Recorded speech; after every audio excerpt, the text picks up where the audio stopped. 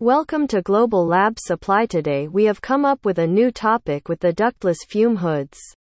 The best choices. There are a number of different types of laboratory fume hoods, but the most common kind is the self-contained ductless hood, which is also known as a carbon-filtered enclosure or a filtered fume hood.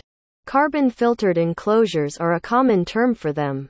This kind of fume hood is less expensive to install than traditional models since no ductwork is required. Consequently, when they first learn about them, many people assume that making a choice between them is an easy one. Not that fast before making a final decision on purchasing ductless fume hoods by Global Lab Supply, there are a few important elements to consider. Whether you want to know for sure if your laboratory needs a ductless fume hood, you need to pay attention to the following 4 factors. You may be wondering, and quote, is this kind of fume hood appropriate for my general application? And quote, there are several types of ductless as well as filtered fume hoods. However, some hoods can still limit the activities that may be carried out inside of them. If you're looking for something light-duty or process-specific, you may want to look elsewhere.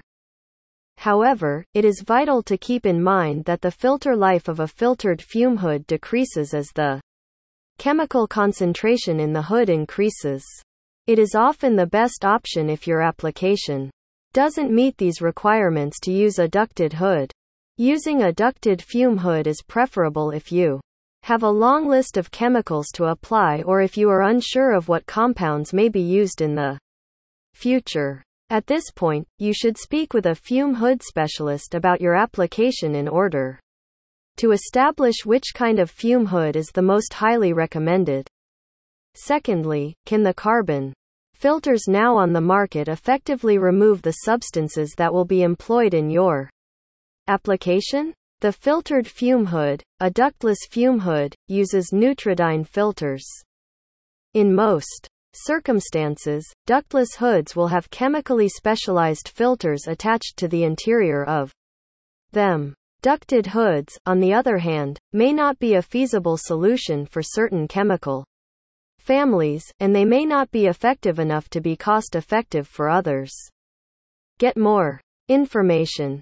https://www.globallabsupply.com/